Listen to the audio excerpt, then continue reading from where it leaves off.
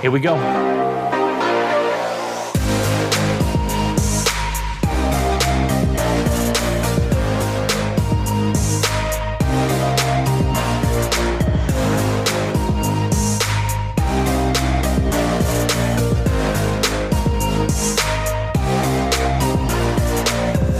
Hey there, folks. This is your host, Cameron Ivey of Privacy Please, and thank you so much for tuning in each and every week. If this is your first time, welcome to the show.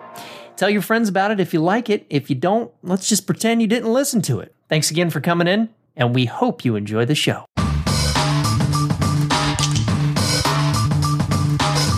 Ladies and gentlemen, welcome to Privacy Please. I am your host, Cameron Ivey, and with me, as always, Mr. Gabe Gums, friend and co-host and confidant.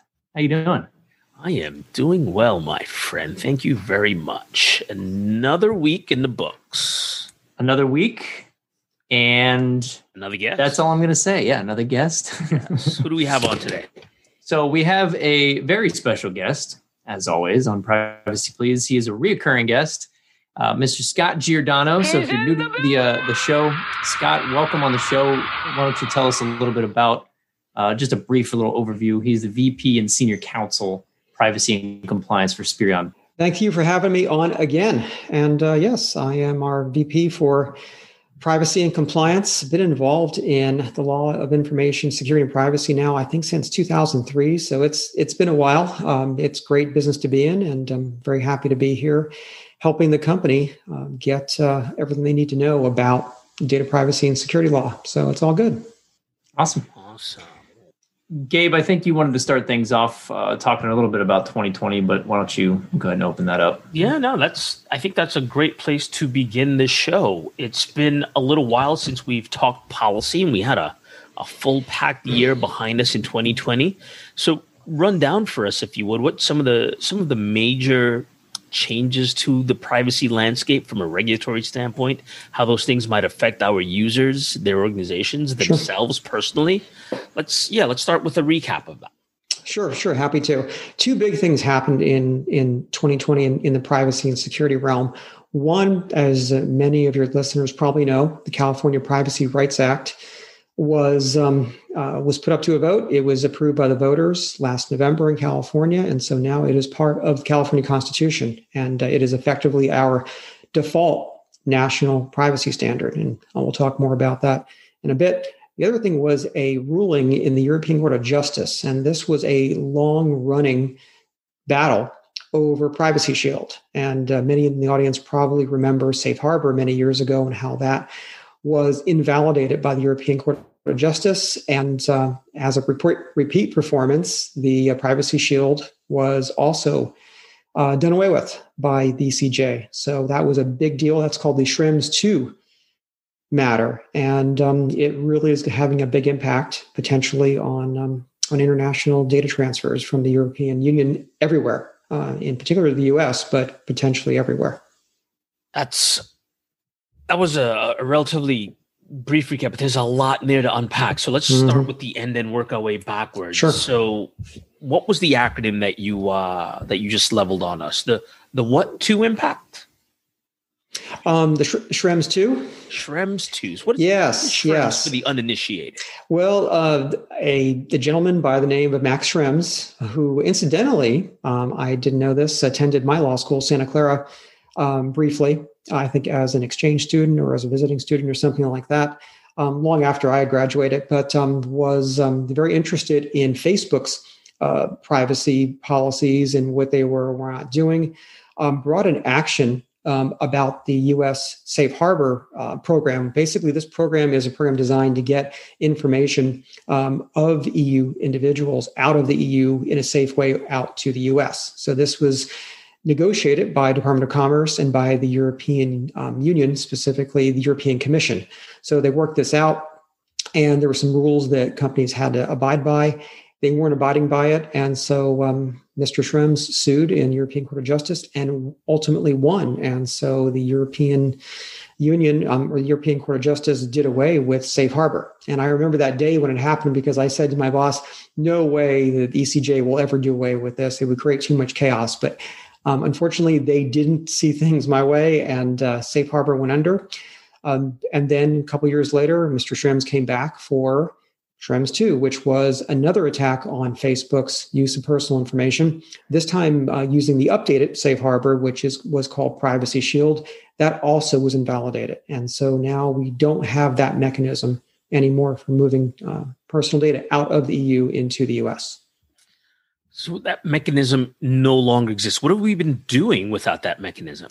What's been going on is another mechanism called standard contract clauses. And this essentially is an agreement that you can't change. And it's an agreement between the people exporting data to the US and the people importing it, saying, here's how you're going to handle all aspects of use of that personal data. So hence why it's called a standard contract. That the challenge is that even that was held in somewhat suspect because, and this is what's remarkable about Schrems 2, and this is, I think, unprecedented, this idea that because the US intelligence agencies are plugged in essentially to the internet and can see stuff coming in and can see it really without anyone knowing it, presumably, and there's no redress for that from the point of the EU. So someone from the EU can't come to the US and say, hey, you can't do that. You can't look at my information. You can't do that without permission or get a court order or what have you. So because of that, Schrems essentially said, sorry, Safe Harbor, no good. Data Privacy Shield, no good. And now essentially standard contract clauses are suspect because now, in theory, the same U.S. intelligence agencies can still look at that information coming through, and these individuals don't have any redress in U.S. court. So now what the ECJ is saying is, well, okay, you're going to have to do something extra above and beyond what you're already doing in terms of protecting data in order to legitimize that. So the problem with that is that we don't know what that extra is. They were very cagey about that. So now everyone's essentially making this up as they go and determining what they think the extra is. And that's where we are. I don't want to say it's utter chaos, but it's thrown a lot of uncertainty into the marketplace. Now, hold on. Did they use the word reasonable when they said extra? I do not believe so. I believe this is one of the rare times that lawyers were not using the word reasonable, which we tend to have to use in every other sentence, I think. So the net of it is that we're now in a very great time of uncertainty for getting personal information out of the EU to anywhere. It's interesting that their ire was directed to the US, but when you think about it, how many other countries that are getting data from there are also plugged into the internet and are having their intelligence agencies sift through it looking for intelligence? So it's an interesting dynamic how the US got singled out for that. It sounds almost like a policy arms race, though. I mean, color me cynical, but our intelligence services, ours being, I am a U.S. citizen, are likely going to, if this information, if they find this valuable to them, this access to that information, they're likely going to want to have it in some capacity. And I'm sure national security and some other reasons will be, bandied around. I guess what I'm getting at is, will the regulation just keep stepping up the line as to where, I mean, they've already got the word reasonable, so let's forget reasonable now. Like, it's just extra. But that information is still going to flow out. Yes. Where do we stop? Do we stop? It's a great question because allegedly there's going to be another round of negotiations between U.S. Department of Commerce that drafted the previous agreements and the European Commission. The problem is I don't see how that story is going to end any differently. Because if the fundamental stumbling block is that U.S. intelligence agencies have access to this data, they're not going to give it up. And what I find absurd is that there is no mention of the fact that EU member states, their intelligence agencies have to be plugged into the internet and sifting it as well. Otherwise, they're not doing their job. So it's remarkable, this whole circumstance. It's just something, again, I didn't expect, and I was fooled twice now. So I will not be fooled the third time. You can expect if there is a replacement for Privacy Shield, it will be gone. Interesting. I kind of two follow-ups. The first is, will standard contracts still hold up? I mean, where do standard contracts fall in place here? And what about all the standard contracts that were already written? Do those have some kind of expiry on it, or how do those hold up? That's a very good question, because in principle, any standard contract clauses execute it prior to Schrems 2 would be suspect as well because they didn't work with that standard. Also, since we don't have much of a standard, it's just we have to do something in addition to what we're doing now to demonstrate that that data is being adequately protected, which could be anything. It could be a technical control. It could be a organizational control. We don't know. So this is what's so remarkable about this is that it's completely uncertain. And so, yeah, you can make a great argument that any standard contract clauses that were executed prior to Schrems 2 are suspect. And frankly, any ones that are executed now are suspect because we don't have a standard to work with. So it's really anyone's decision it qualifies as those additional measures to be taken. Sounds about as clear as a pumpkin spice macchiato. Is that, I was thinking the thing? Is pumpkin spice macchiato even a thing? I don't know. The exact same thing. Yeah, it's not even October. Swimming, salmon, Simmons, Swanson? Maybe it's on the briefcase. Look on the... Oh, yeah! It's right here. Samsonite. I was way off. I knew it started with an S, though. So, California Privacy Rights Act, CPRA.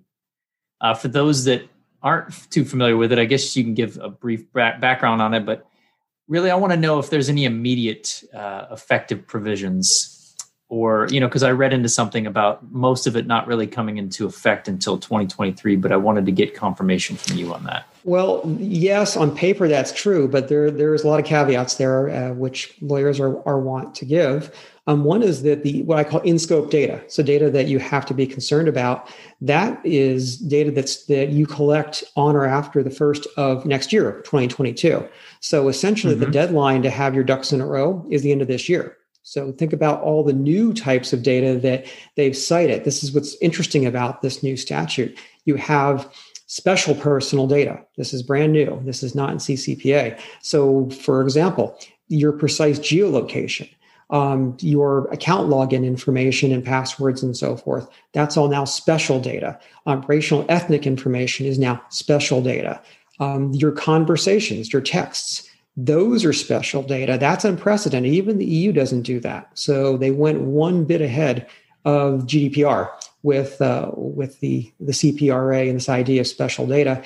That all has to be accounted for because it's both a category of regular data and its own category as well. So either way, it has to be accounted for very thoroughly. So the net of it is that there's a lot of work to be done before the beginning of next year.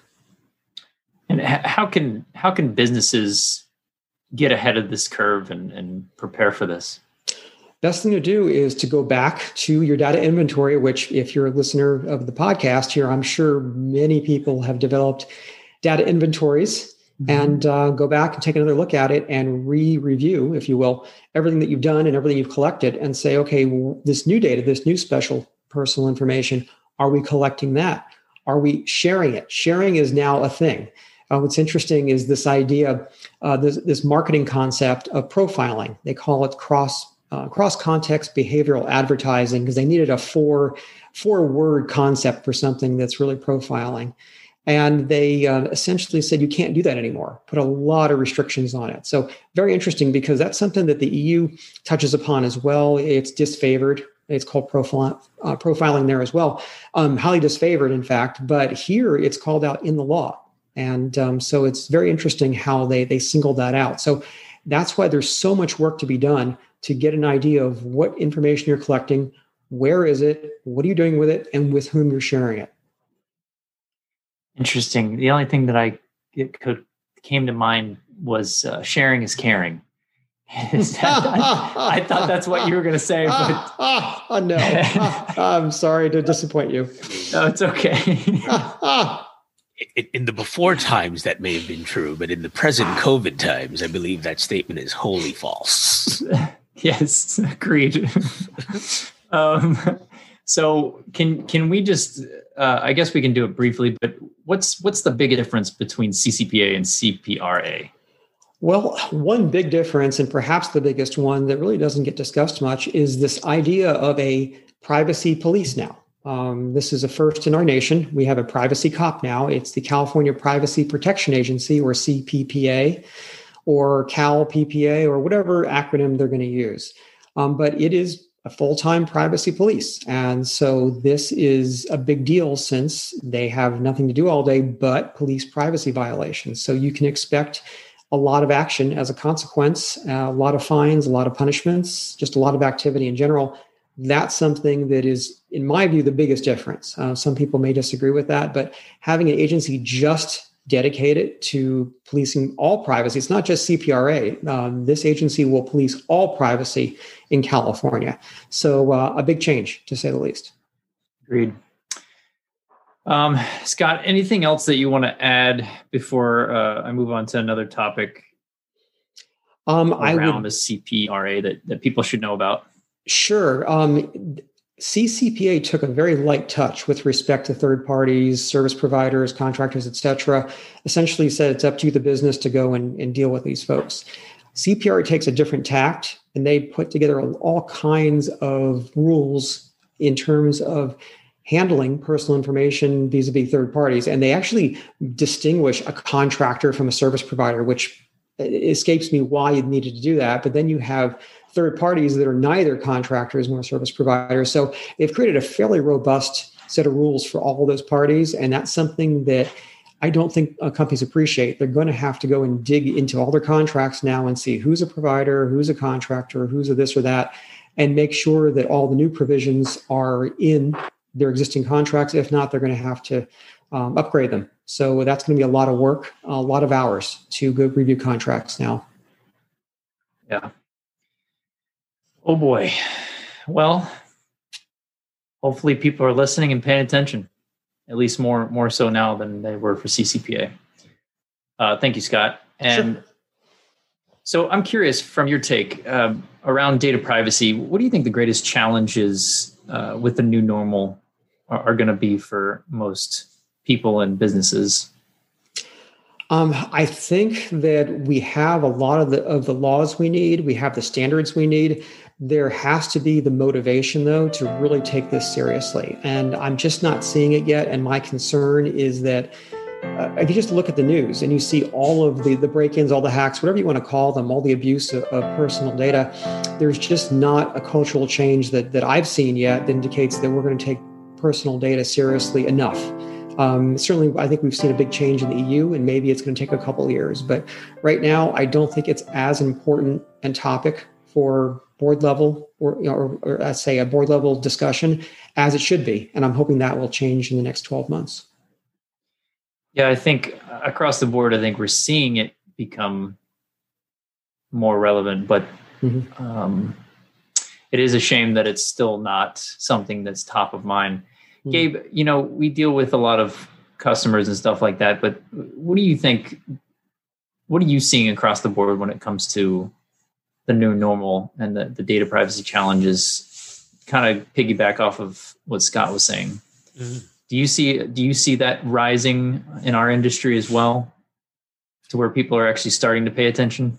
Yeah, new normal is a tough word, but it's definitely rising. I have not in the last, let's call it 10 months, maybe even a little bit more now, I've not had a conversation with a security executive where it has not come up.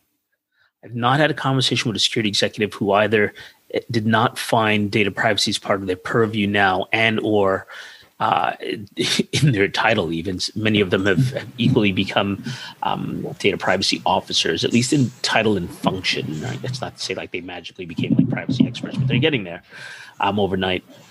And I've equally not had a conversation with anyone with that role where they were alone and did not have someone from their privacy team with them as part of our conversations to kind of discuss their plans around data protection and privacy. So that new normal is setting in fast. Yeah, I agree. Scott, let's say you're new to an organization. You're not in law. You're this big head honcho for data security and privacy. Hey, why not law? Let's keep him in law. Okay, that's fine. We'll get it from his. Yeah, we'll get it from your perspective. Okay, so you're the new privacy law guy, VP, senior counsel for another company, and you're given $100 budget to put into security and privacy. where would you start? As I mentioned before, alluded to before, the data inventory. Data inventory is the first place. In some cases, it's the middle. Sometimes it's the last place. But you absolutely have to have the data inventory. It has to be updated. If you don't know what data you have zero chance of protecting it. And what's remarkable about so many of these break-ins and hacks and other bad things is that in so many cases, the organization didn't even know they had the data that was stolen. Just remarkable. And it's consistent. It's not just one or two, but it seems every time the bad guys have a better idea of what personal data you have than you do. So the data inventory, it's critical. You have to have it. You have to understand who has access to that data, because you don't want to find out later on that maybe you shouldn't have given it to a certain organization or a certain individual or what have you. And it's too late. Once it's out, it's out. You're not getting it back. Yeah, that's a good answer.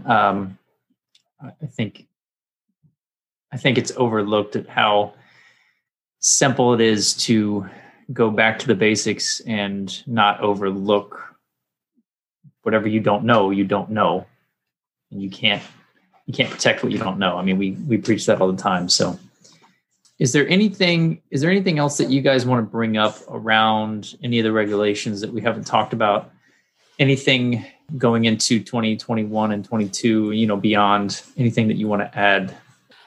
I've gotten a number of questions, folks often looking for help. Like they want to know where can they go to, research some things on their own, get up to speed, maybe keep an eye and a tab on things. They tune into this show to get some current news and things of that nature. But what resources can they actually go and consume, Scott? On the privacy side of the universe, the IAPP, and just full disclosure, I've spent a lot of time as a board member at the IAPP. They have a lot of really good material. You could spend all day on the website. There's that much stuff, which tells you how far we've come with privacy. So they have a daily newsletter that I subscribe to and read that every day. It's a really good way to get yourself started into privacy, especially if maybe you're coming from a different discipline, but you've been charged with privacy. Great way to get an idea of exactly what's going on and the direction in which the market's taking us. IAPP is definitely a great resource. I certainly check out all of their publications quite frequently. I like a lot of their yearly publications and so forth as well too. Any other resources you might tack on to that? Big fan of ISC Squared. They have a great resources. A lot of great webinars and newsletters, and just a lot of great materials. I've spoken to the conferences probably 5 or 6 years now running, and just a great organization, a lot of solid information, and I highly recommend it. They do a great job of really helping bring together all of the cybersecurity practitioners into one place and talking about the things that I think are relevant. Nice. Yeah, talking about these organizations, I think that's one way to kind of notice that privacy is becoming part of the top of the list for people paying attention to it, because it seems like those kind of organizations are popping up more and more, and the community in the privacy community is it's growing, at least that I've noticed being in this industry the last couple of years. So that's one way to know that privacy is coming around to being important, but it's nowhere near where it should be, especially when it comes to organizations.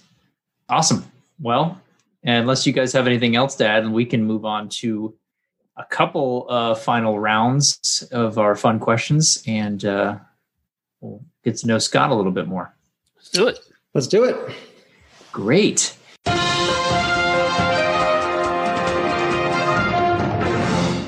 Scott, I want to know if there's anything that Gabe and I could fix your life with. This is a segment I wanted to try out a couple times. Is there any advice that you want us to give you on anything personal, anything small, building something, fixing something? You have personal issues, anything that's not too personal, but anything that we could give you advice on to try and fix your life. It might resonate with some of the listeners as well. So, well, I moved into a new place here in Everett about 3-4 months ago. I have almost no furniture. I have a kitchen table that I got from my friend and my bed. So I do have a place to sleep. But in terms of furnishing it, I would love some advice from you, gentlemen. I don't know if you are either experts in that area, but I can tell you that that is one area that definitely deficient here at Kaza G. It's the right place. I can help you with this one. Before you do, Gabe, Scott, 1970s beanbag chair is not going to count as a bed. I'm just going to throw it out there.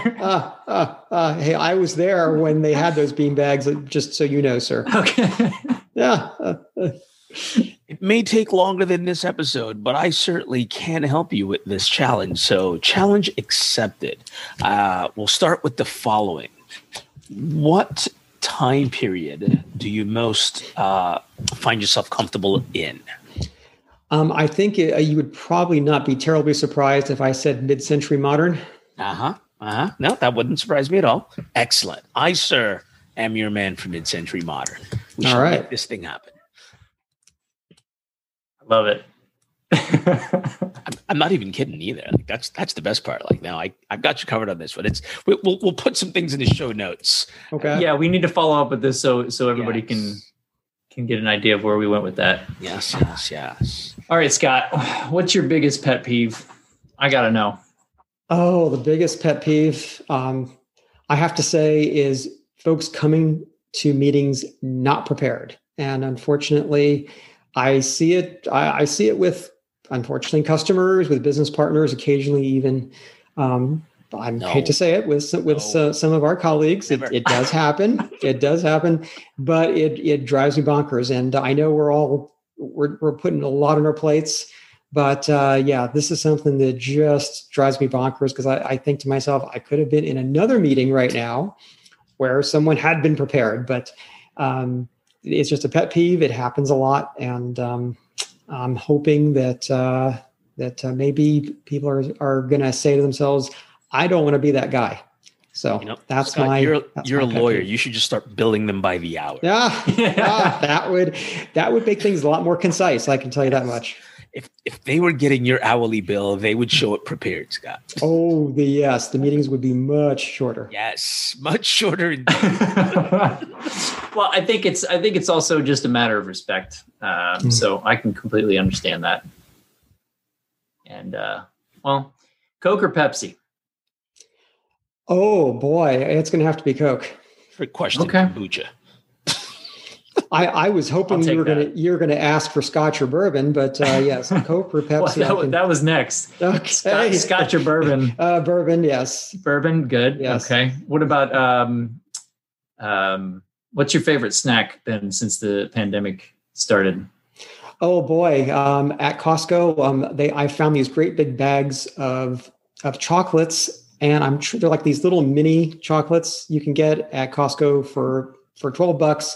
It's enough to probably last me for, I don't know, a month. So that's been my guilty indulgence. That wasn't during the Halloween time, were you? No. I wish. No, I don't have a good excuse. I don't even have a bad excuse. I think we need to give a shout out to Costco. Maybe see if we can get a sponsorship from them. We've had a couple people mention Costco on here. Oh, for getting snacks. It's time they started mailing us snacks. I agree. Costco, if you want to go ahead and shoot us a message, thanks. Yeah. I can give you our personal information, though, so you'll just have to figure out how to get it to us. Well, they could use our technology. You never know. Yeah, it's possible. Scott, do you have a favorite movie or TV show? Yes, actually, there is a TV show, an Italian TV show I'm watching right now called Gomorrah, which is a crime drama. Ooh. And it's very, very, very good. Probably one of the best crime dramas I've ever watched, actually. So, what are you watching on? There's HBO actually has a lot of these little sub channels, or I don't know what you call them. They're just a family of things because it's all on streaming. And so, I'm picking that up, and I've heard a lot of good things about it, and I started picking it up, and you can't stop watching it. It's that good. So I highly recommend it. And it's based upon the book, which is based upon what's really going on in Naples. So it's a very exciting thing to watch. Awesome.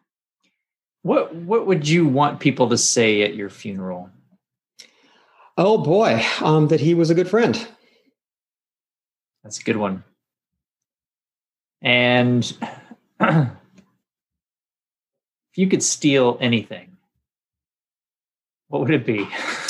Boy, now I didn't think you'd ask one that was that tough. If I could steal something, what would it be? And I guess you get away with it. We'll let you have that. And get away with it. Oh boy, it would have to be a Learjet. I love those things. That's like one of what's a Learjet? I'm not too familiar. Like a private airplane that's jet powered as opposed to propeller powered. Yes, that would be hard to say no to. Fair. Jets are pretty awesome, especially if it's a private jet. Yes. You can start just taking meetings at the Spirion headquarters. I could do a lot with it. Yes. Wait. Can you fly? I was taking pilots flying lessons way back when, before I started law school. I dropped out of it, but I actually was starting to learn. It was a lot of fun. Nice. It's awesome. Today I learned. Today we all learned. Yes. Is there other than that, because that seems like a little hidden talent that some people might not know about you. What's another talent that you might some people might not know about you? Oh boy, I'm learning a lot right now about outdoor survival, because being here in Washington, one, it's a good idea. And two, I spend a lot of time hiking in the mountain ranges here. So there's a lot of adventures going on here when you go hiking, because sometimes you go off the trail, sometimes you wind up having to make things up as you go. So spending a lot of time immersed now in cold weather survival and just survival in general when you're out in the wilderness. So it's a lot of fun. Yeah. And this is an important question. This is a staple for Privacy Please. Scott, what over there on the West Coast, what's your TP situation like when you put the toilet paper on the roll? Is it over or under when you grab it? You were going to ask me this, were you? Oh boy. If I had to guess, I'd say it's over, not under, but that's just a guess. All right. We'll let that pass. Even if you're not, you can go check. We'll wait. Okay, gentlemen. We'll put you on a timer. I'm sure you probably have somewhere you need to be anyway. So fair. Well, Scott, we really appreciate you coming on. Always appreciate your time and your expertise. Please continue to keep doing what you're doing, and I'm sure you're going to come back on because you are a reoccurring guest and a friend. So.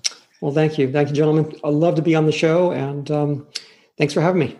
Mr. G, a pleasure. We shall talk soon. That sounds great. Right on.